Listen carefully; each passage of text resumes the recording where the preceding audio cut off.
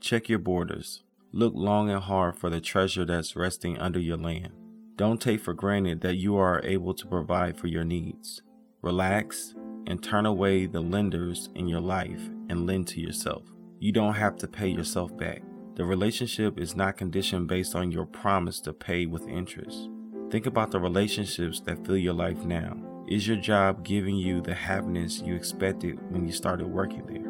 Are you borrowing time only to lose time with interest as you ignore your gifts?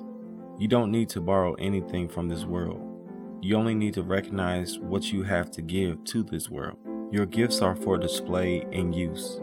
Don't become a slave to a job, bank, or people because they satisfy a temporary need in your life. Check your borders. Gather up all your resources and live out your purpose using and sharing your gifts with the world.